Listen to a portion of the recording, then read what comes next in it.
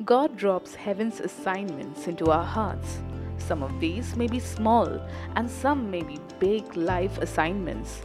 We draw insights from Nehemiah's pursuit of rebuilding the walls on what goes into fulfilling a God given assignment. If you've brought your Bible with you, I just want you to hold it high up in the air. Let's make this declaration loud, bold, and strong. This is God's word. This is God speaking to me. I am who God says I am. I can do what God says I can do. I will become everything God has promised. I'm saved, healed, delivered, redeemed. I'm blessed, victorious, prosperous, triumphant. I'm a minister of God, a servant of Christ, and a channel of His blessing to many people. I receive His word. I believe His word. And I live by His word. Christ is my master. And to Him I am in absolute surrender. In Jesus' name, amen. Please turn around, say hi to the people next to you, in front of you, behind you. Say hello, shake hands, give them your name, please, and then you may be seated. Thank you so much. All right, this morning we're going to do something very, very simple. We're going to spend some time, not a long time, some time in the book of Nehemiah. Now, Nehemiah is a very favorite book to many people. Many of us like it. There are a lot of leadership messages or teaching that comes out of the book of Nehemiah. There's a lot of revival, restoration messages that come out of the book of Nehemiah, and so on and so forth. So there's a lot of different messages and series of teachings that come out of this book of Nehemiah. And we're going to spend some time here in this book just looking at what is involved in the fulfilling of an assignment. All of us are on assignment. Some of our assignments are short term, you do something and you move on. Some of our assignments are long term, big assignments, life assignments. You commit significant portions of your life to seeing that accomplished. And so in the book of Nehemiah, we have both. We have Nehemiah being sent on a short assignment, a 52-day assignment. That's really short.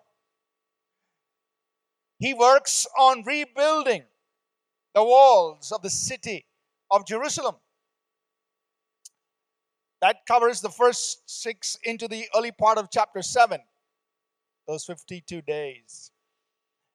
But then he moves from there into we could call it a bigger assignment or a life assignment, which is the spiritual restoration and revival of the Jewish people inside Jerusalem, which takes him 12 to 20 years later on. But what we're going to do this morning is just look at the first assignment, just that short assignment, and draw very simple lessons on what it takes to fulfill a God-given assignment. God is in the habit of putting assignments into our hearts. In fact, He wants each one of us to be on some assignment that's from Him. Something we're doing that He's put in our hearts. And God does that. He has assignments for your life and mine. And He puts those assignments into our lives. And He says, okay, and I wanted you to journey into seeing that assignment fulfilled. And so we're just going to draw some simple lessons on what it takes to fulfill an assignment that God gives to us, whether it's a short-term or life assignment and so on. But let's just give a little brief background to the book of Nehemiah, just to set the context. Nebuchadnezzar, the Babylonian emperor or king, invaded Jerusalem around 605 BC. That was the first time he invaded Jerusalem, ransacked the city. And then they were between 605 to 80 BC, around that time, a 20-year period or so, he came basically on 3 invasions, repeated invasions into Jerusalem. At the end of it, the temple and the city was really destroyed, and the people were deported, sent into exile into Babylon. And these dates are approximate, but most people would say that around 586 BC was the year that he came and he destroyed the temple. And then followed the 70-year exile of the people into Babylon.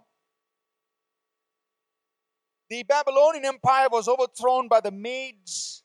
The Medes were overthrown by the Persians. The Persian Empire came into existence and power. And King Cyrus, the Persian Empire, around 536 BC, issues a decree saying, go back, rebuild the temple. So Zerubbabel takes the leadership at that time, and he comes back to rebuild the temple in Jerusalem. So those were the books.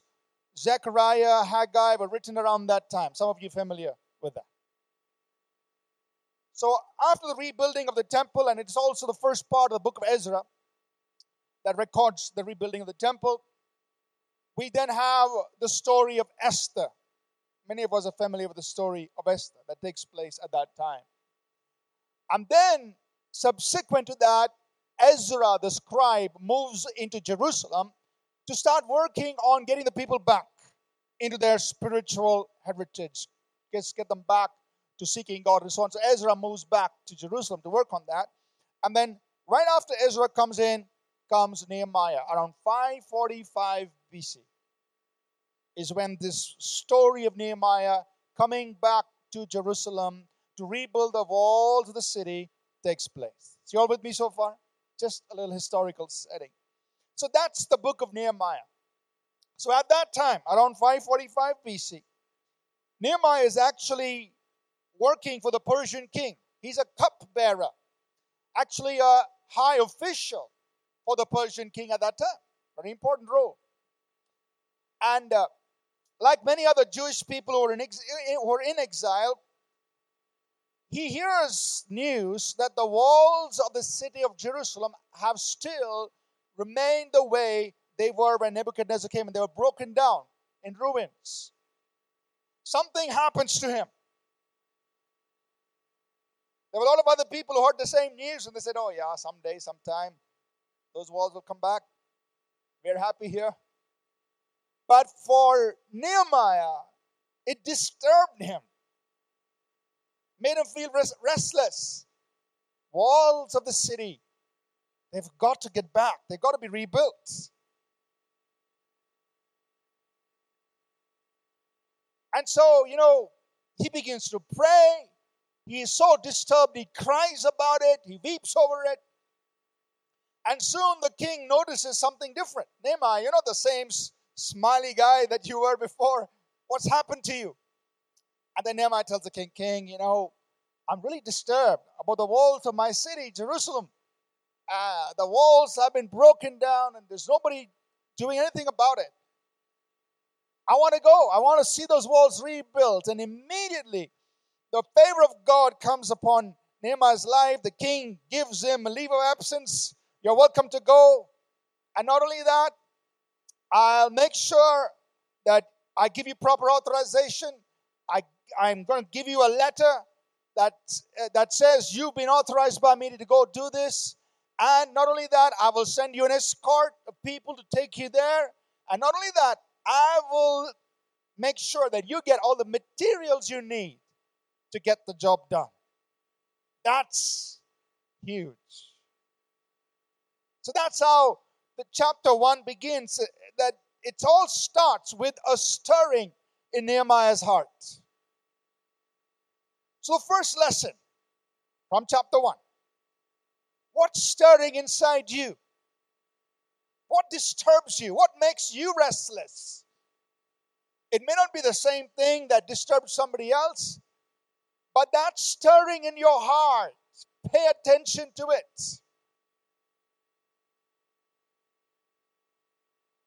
Start praying about it.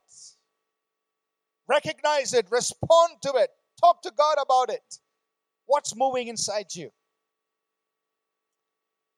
And you will begin to see these things come into alignment. Open doors, divine favor, supernatural provision.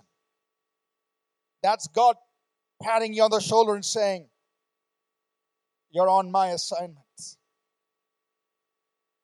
when there's a stirring in your heart, when you see God setting up an open door for you, releasing divine favor, causing divine provision to come in, and you see these factors just align themselves, you are on assignment. You can't afford to ignore that. Are you with me? God has assignments for each of us, and He sets them up for us. It starts with what He does inside our hearts, but you can see His hand at work in your circumstances, in your situations. God is setting you up. But you got to respond. So that's what Nehemiah did. He made this journey from Shushan or Susa, which was the capital of the Persian Empire, on the other side, on the east side of the river Tigris, and he makes his way all the way to Jerusalem. He comes in, and the next thing we see here is incubation time. Now, before we finish the service this morning, we're going to take some time to pray for people on that first point. So we'll come back to that.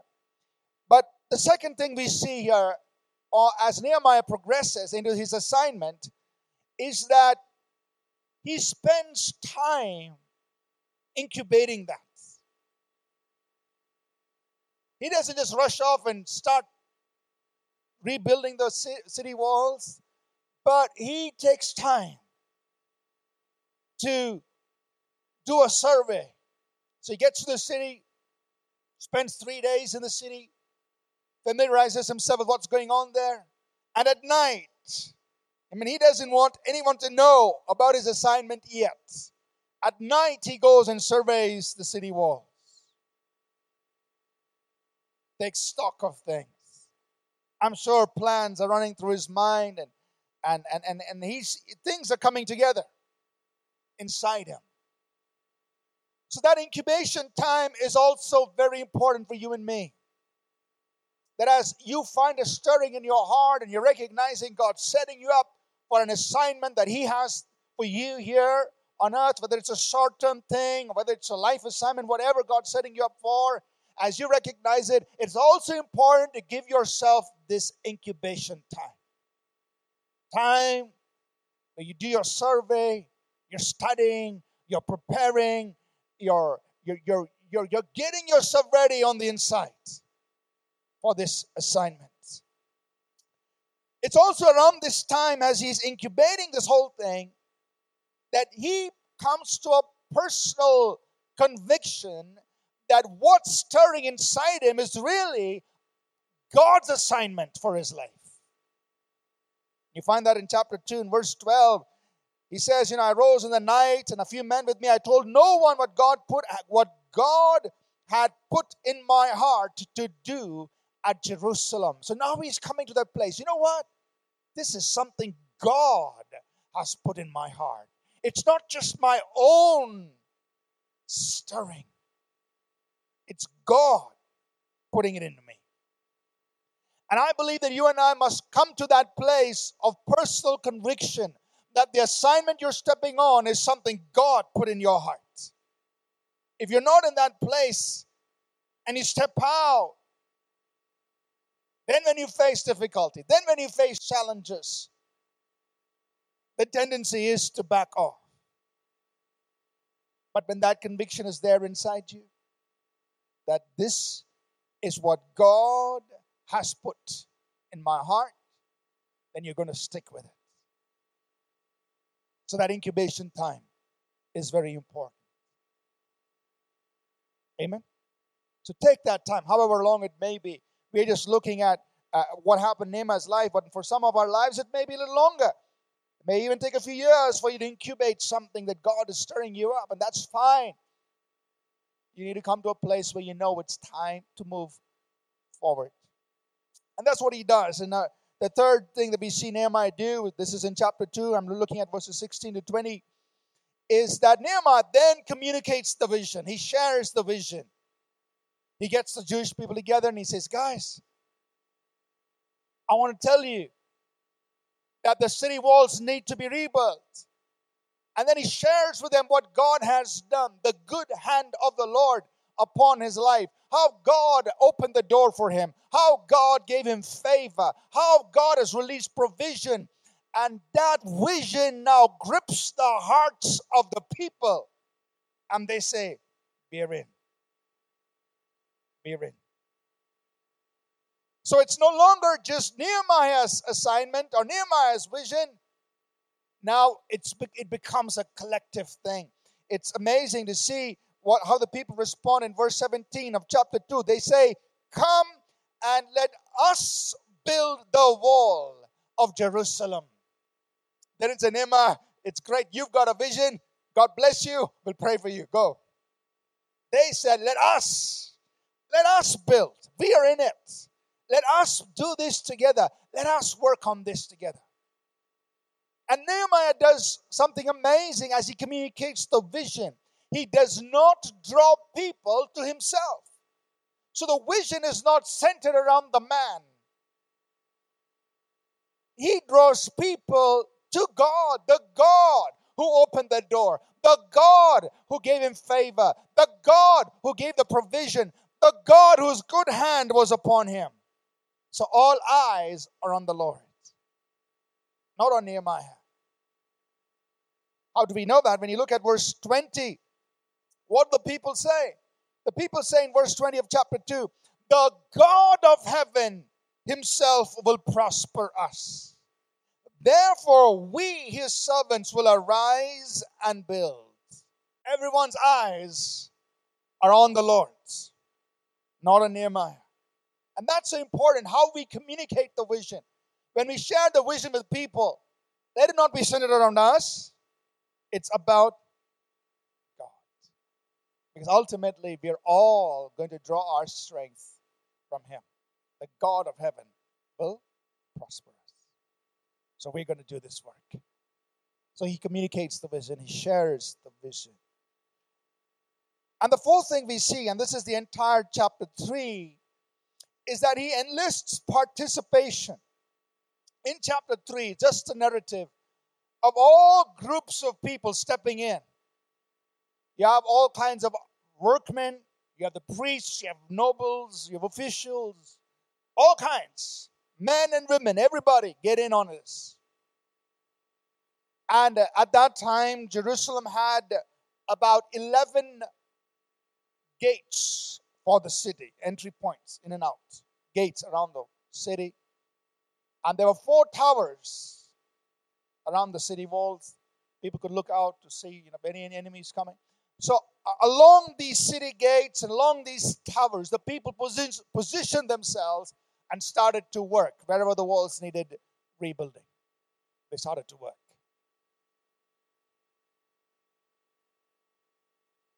Others find their assignments as they participate in an assignment God's given you. And we must understand that most often a God-given vision is bigger than the individual. It's very rare that somebody can say, I have vision from God and I can do this all by myself. It's very, very rare. Most often, a God-given vision is bigger than the individual.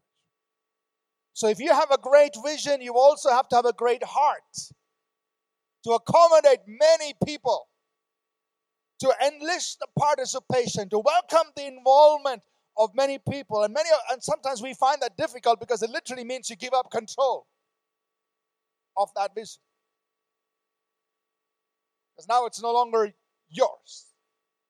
It's everybody's doing together. God may have used you to be a catalyst. God may have used you to receive and release. But that's all you are. Now others have stepped in and have positioned themselves, found their place, and are going to be involved in seeing this work come to pass. So you got to enlist participation there. Now, it does say in verse 5 of chapter 3 that some of the nobles did not put their shoulders to the work of the Lord. There will be some people who still aren't convinced that what you're doing is really from God. There'll still be some people who are skeptical that something like this can be done, something like this can actually take place, and they will hold back, they will not participate, and that's okay. Don't let the lack of enthusiasm, the lack of support from some people, the skepticism or the questioning of some people cause you to doubt what God has put in your heart. That's why that incubation period is so important. Because you come to a place that you know what's in your heart is from God. And even if you find some people who are refusing to participate, unwilling to step in, you're going to go forwards. Amen?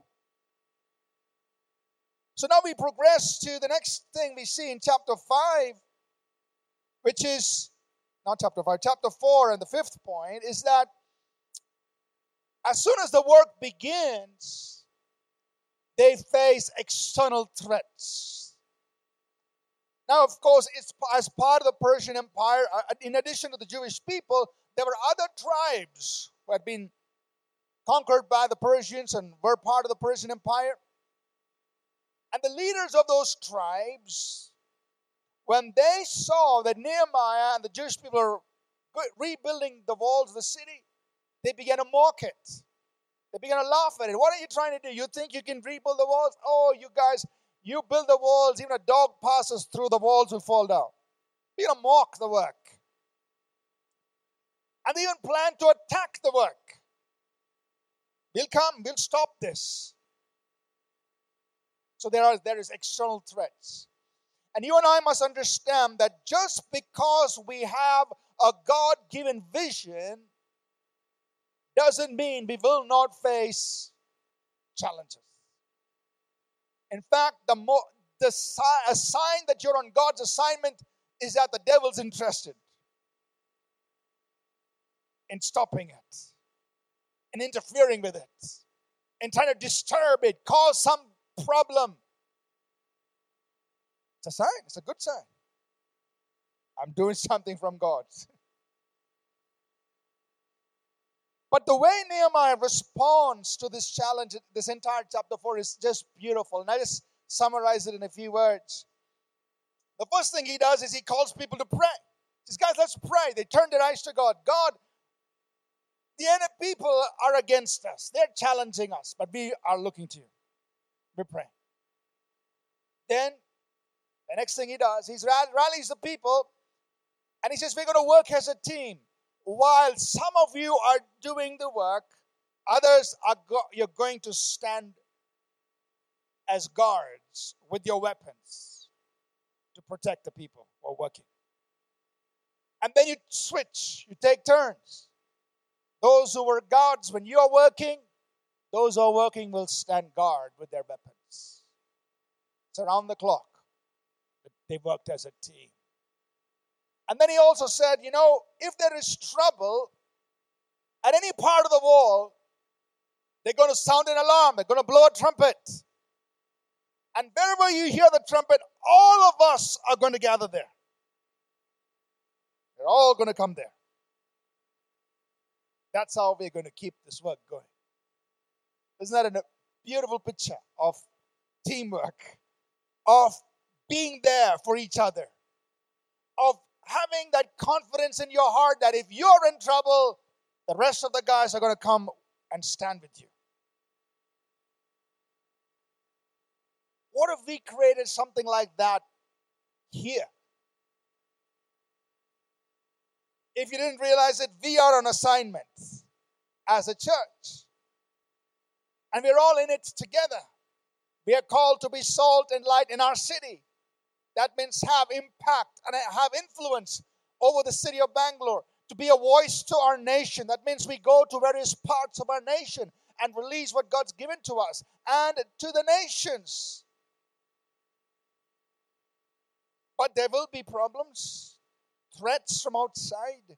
But that's when we need to stand there for each other.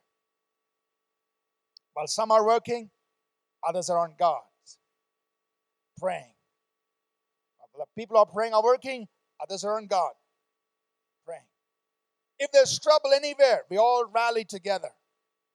It doesn't mean we all physically come in one place, but we extend our support through various ways, through prayer, through encouragement, by just assuring people, look, we're with you. We can do that.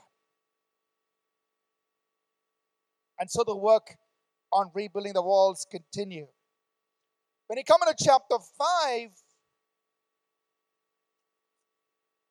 we see that there are internal conflicts. So what had happened? There were people who were nobles or officials who had a lot of money. But then there were also people who were not so well-to-do, and so they had mortgaged their lands, they had borrowed, taken loans, and now they were struggling financially and materially. They were unable to pay back their loans, and they didn't have enough for themselves at that time. And they had to still participate in this work. It was very difficult for them. And they had to face the people from whom they had borrowed. So things were difficult. And that was causing problems inside the city, among the people themselves who were at work. So when Nehemiah found out about that, he called all the high-ranking people, the leaders, the officials, and he demands from them sacrifice. He says, guys, I want you to cancel the debts that your brothers who are not well-to-do, whatever they owe, I'm asking you to cancel it. I'm asking you to let it go. So he holds the leaders to a high standard. He asks them to sacrifice for the sake of that one cause that everyone is involved in. And interestingly, they all readily agree. Verse 8 of chapter 5, they say, we, according to our ability, we have redeemed our Jewish brethren. And we let them go. And they agreed to it. And they restore their lands, their vineyards, whatever they have taken, they just give it back to them. They bless their own people. And I find that a lesson for us, that when we are on an assignment, there will be internal problems. We've got to address them. We've got to deal with them. But in the process, we are going to hold leaders to a higher standard. And that's biblical. Right? The book of James, it's not there on the screen, but James says, brethren, those of us who are teachers, we're going to receive a stricter judgment. I mean, it's going to be hard for us. God holds us and lead those of us in leadership to a higher standard. So now Nehemiah resolves that, and not only does he do that, but the next thing we see is he holds himself to that high standard. And that's the seventh lesson that we can draw here. He maintains high standards, personal standards. You find this in the latter part of chapter 5, verses 14 through 19. Nehemiah has been appointed by the Persian king to be the governor of the province of Judah. As governor appointed by the Persian king, he has rights to certain luxuries and certain comforts, provisions, all of that. But because he is on assignment, he chooses not to take advantage or make use of those provisions, those luxuries. He says, no, I won't.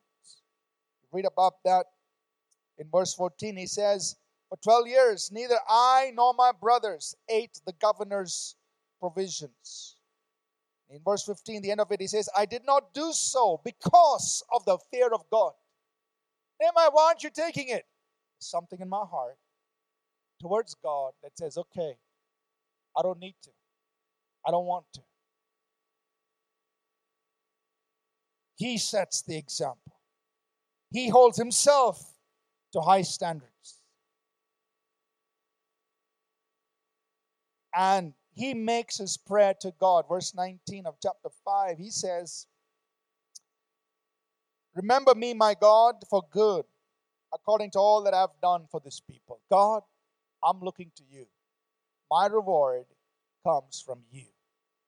As I do people good by this sacrifice, but not by not taking what the king has granted to me as a governor, Lord, you do me good. My reward's coming from you.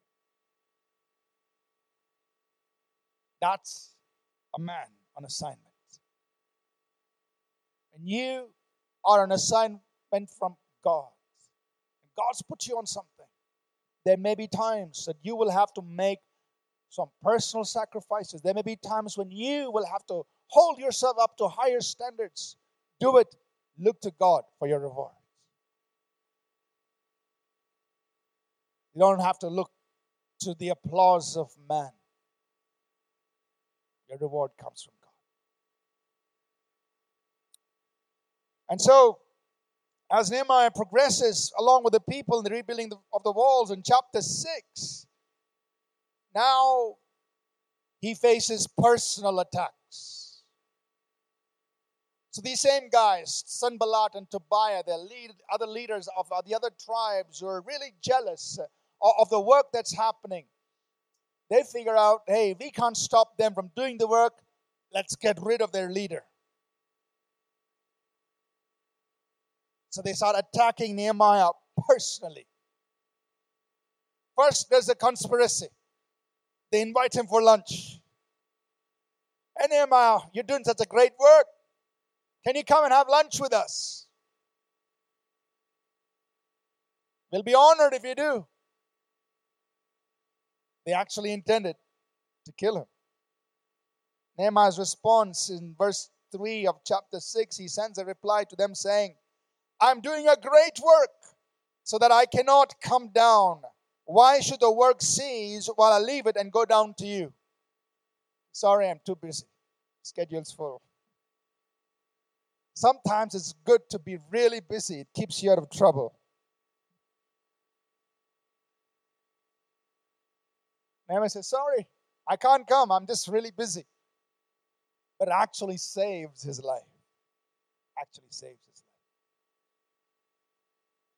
life. Then they raise up false accusations. Oh, Nehemiah is doing this because he's going to announce himself as king.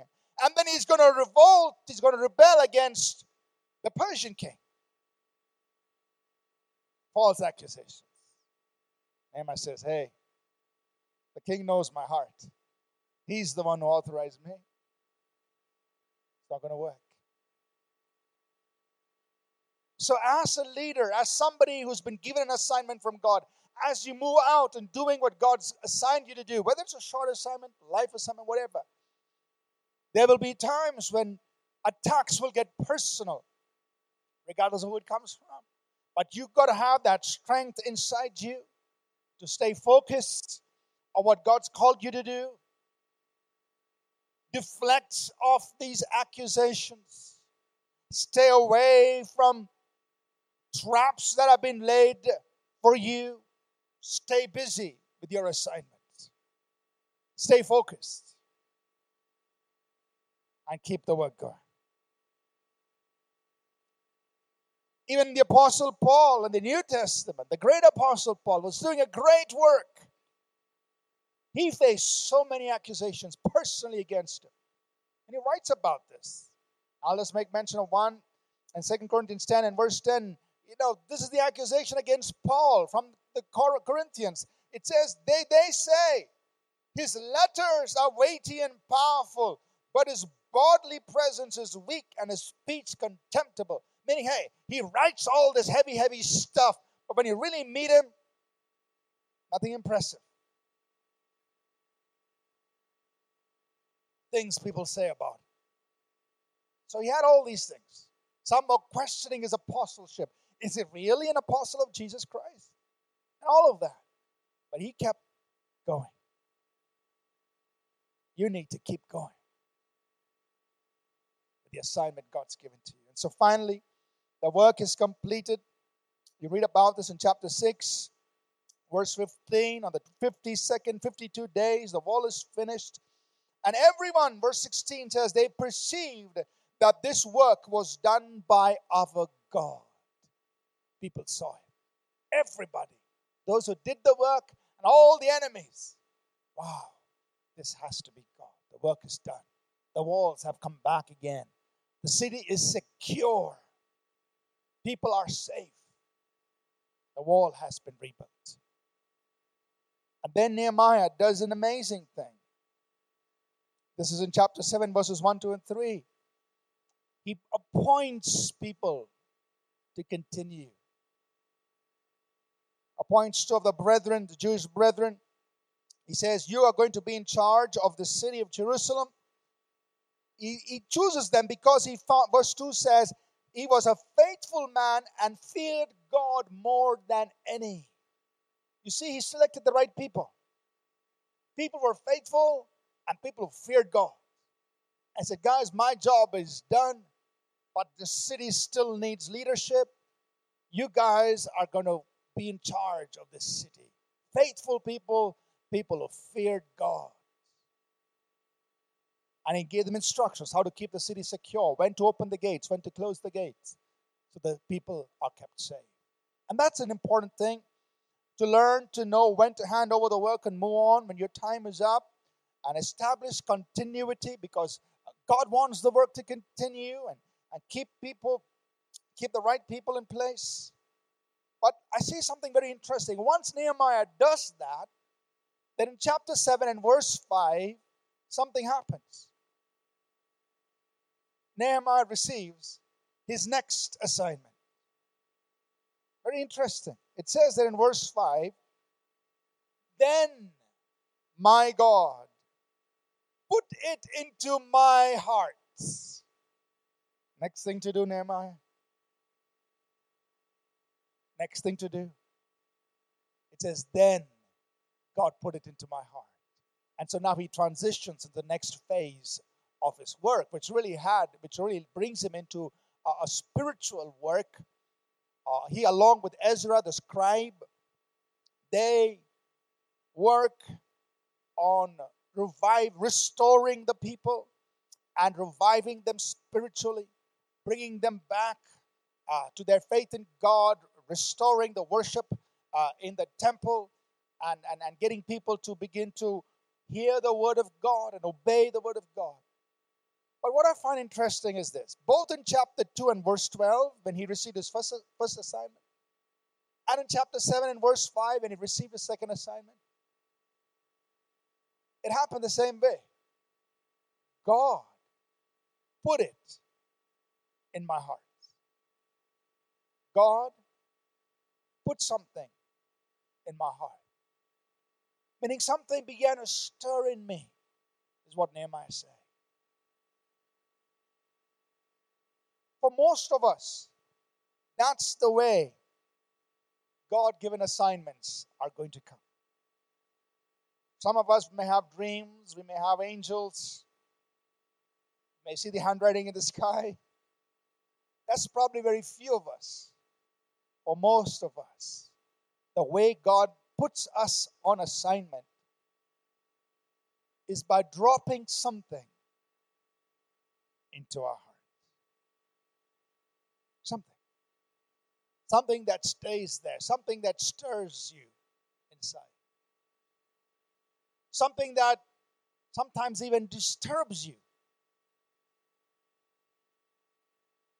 But that's how God sets us up on assignment. And then he aligns the open door, the favor, the provision. He puts them in your life. That's a clear indicator he wants you on that assignment. I believe God has assignments for each one of us. Maybe small, maybe big, but He's got assignments.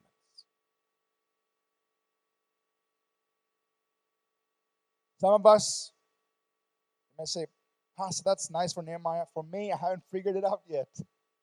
What's the assignment? There's nothing stirring in my heart.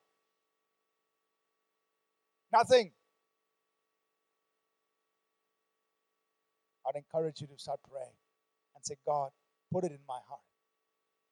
Let something begin to stir in me what you want me to do.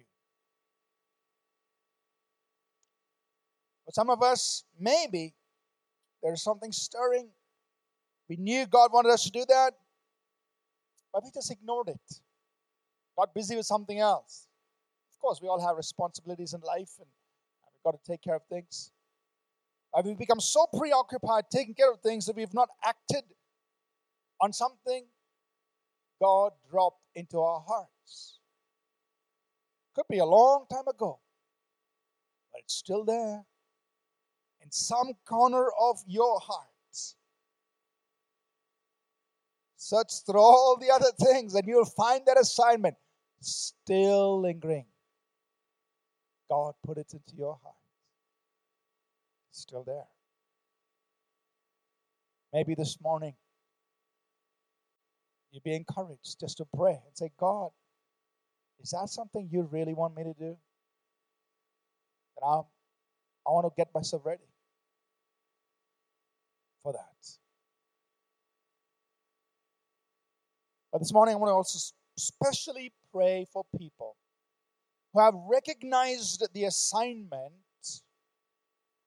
but you're waiting for the next three to fall in place. You're waiting for the door to open, for favor and provision. I want to especially pray for those people.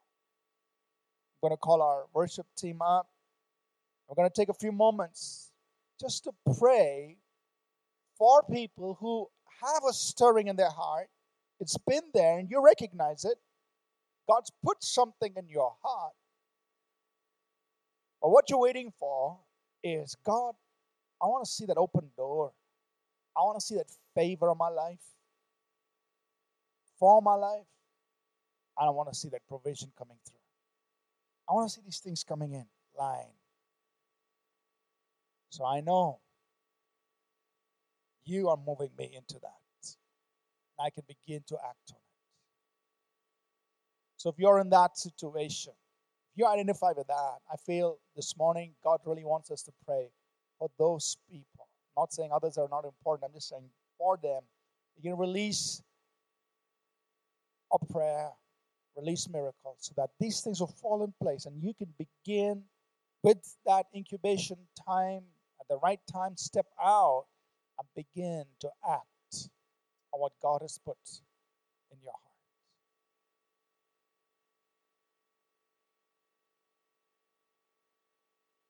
So as our worship team gets ready,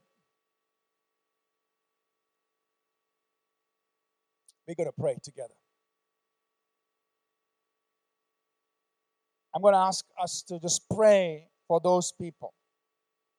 If they stand up right next to where you are, then I just want you to go surround them and pray for them. So those of you in this place, there may be a few who say, I have an assignment in my heart. I know God's put it in there, but I need these three things to line up in my life. If you don't mind, and this is not to embarrass you, this is only to pray for you. If you don't mind, you can stand. Would you stand up where you are, please, so that people around you can pray for you? If you say, I have an assignment in my heart, I know God put it there, but I need these things lined up in my life. I need to see an open door.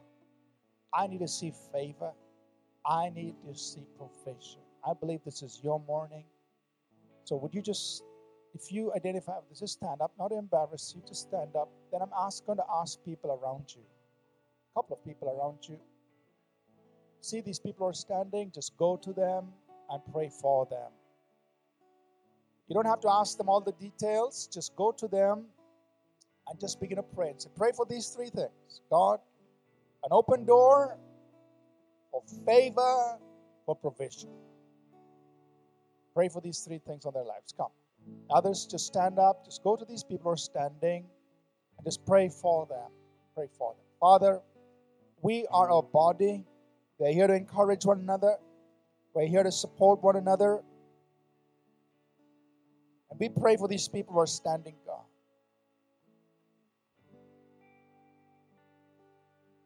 Father, they have recognized a stirring in their hearts, something that you want them to do, but they are waiting for three things.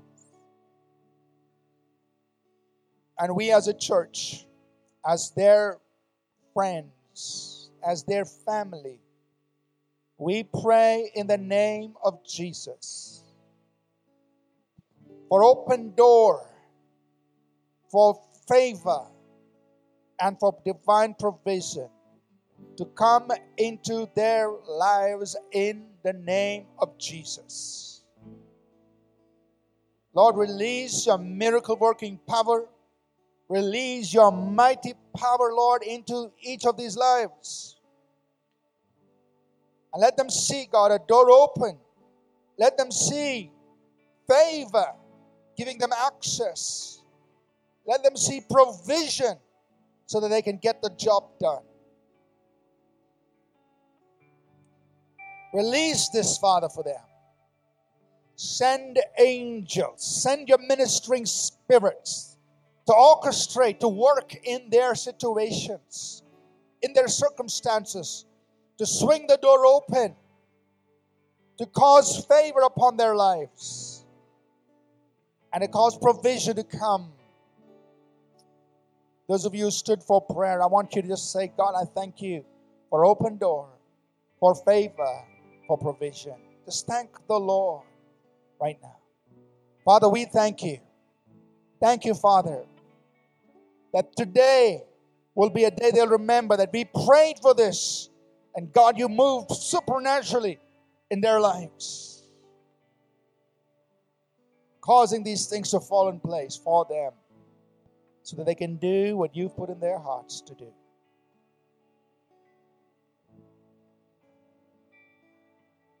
We thank you, Father. Thank you.